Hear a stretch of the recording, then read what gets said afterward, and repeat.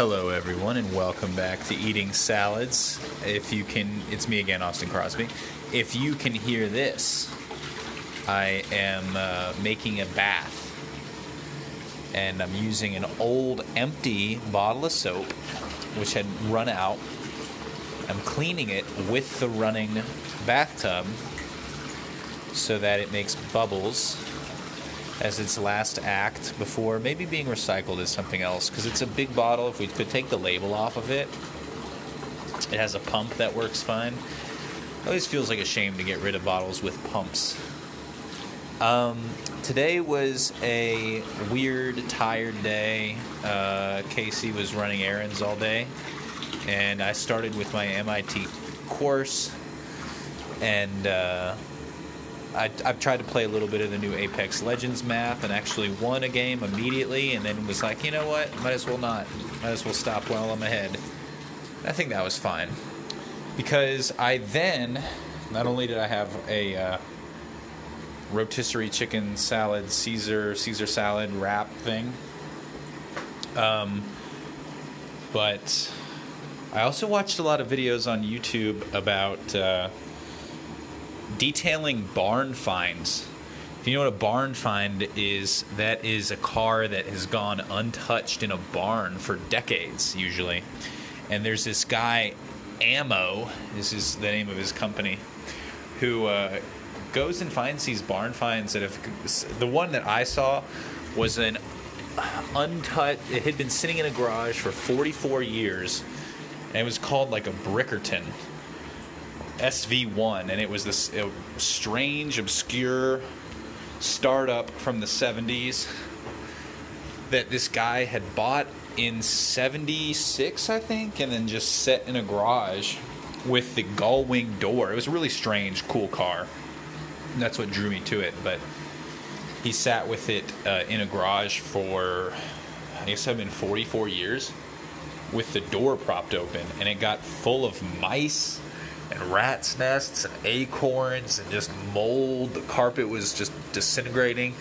It was a real mess, and I just got very satisfied watching this guy clean it, and then went down the rabbit hole of a few of his videos where he was cleaning old Porsches for charity, and not that old Forester, but everything that had just been left for a really long time. And there was this one Datsun 280Z from the 70s that had been untouched, but had good paint under all the dust, and the guy had bought it new, and then I just put my foot in. It's always so tingly with just my feet because they have such poor circulation that until I get the rest of my body in, I can't really settle it down. The 280Z had 350 miles on it. And this guy, it came from the factory with a dented bumper, so he insisted they replace the bumper, and he took it off and had it in his garage, and then apparently fell on hard times for 40-something years. So he had this brand new car, and I just can't imagine that. What kind of hard times do you fall in to the point that you have a brand new car not worth just putting the bumper back on? Right? Like, it gets a little dent and you're just like, nope, too poor to drive that, or to screw it back together. But it did make for a very satisfying finish, or clean. Oh, I'm now submerged in the tub up to my knees. We just came back from a dog walking excursion, and that's one of those things that you don't think about, is that having a dog will mean that you can't be in pajamas until the last time you walk them for the day, unless you can just let them out in your backyard. And I was just saying the other day how it would be nice to have, like, the afternoon, evenings to be back in pajamas sooner. Lately, we don't shower and take baths until pretty late, and that leaves minimal time in cozy clothing. So, food for thought.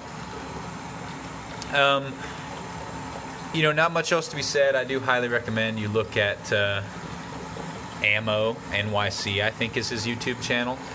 particularly the Datsun video and the SV1 safety vehicle -1. Those were the best. Also, fun fact, Elon Musk tweeted a poll today that if people decide that he should, if the majority decides he should, he said he will sell 10% of his Tesla stock, creating a taxable event of over $20 billion. So that's kind of crazy. Do you think that's right? Do you think that's wrong? Because selling all that stock, like a lot of people claim he should all the time, pays taxes, they're oversimplifying. He would have to generate income of his own to pay taxes, and that would mean selling stock. And the problem with that is selling $20 billion worth of Tesla stock can not just crash the Tesla stock price, but it could also crash the whole market. And I think that Tesla stock is pretty resilient. It won't be that big of a deal. It's crashed several times. I think all said it won't be a big deal. I just wonder if it goes down enough, will that be a good opportunity to buy? I don't know. Someone in his comments mentioned maybe he should create NFTs that are bundles of shares so that people can know that they purchased their Tesla shares directly from Musk himself and this event. I think that's not a bad idea. That'd be kind of fun for people, but I doubt it'll happen.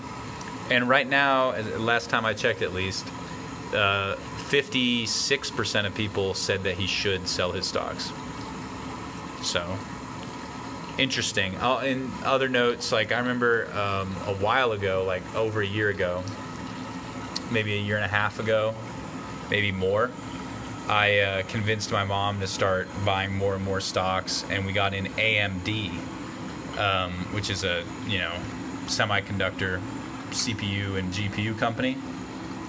And I looked at their stock over the last 5 years. It's gone up 1,900%. With the annualized, it's gone up 300% a year, 47% this year to date.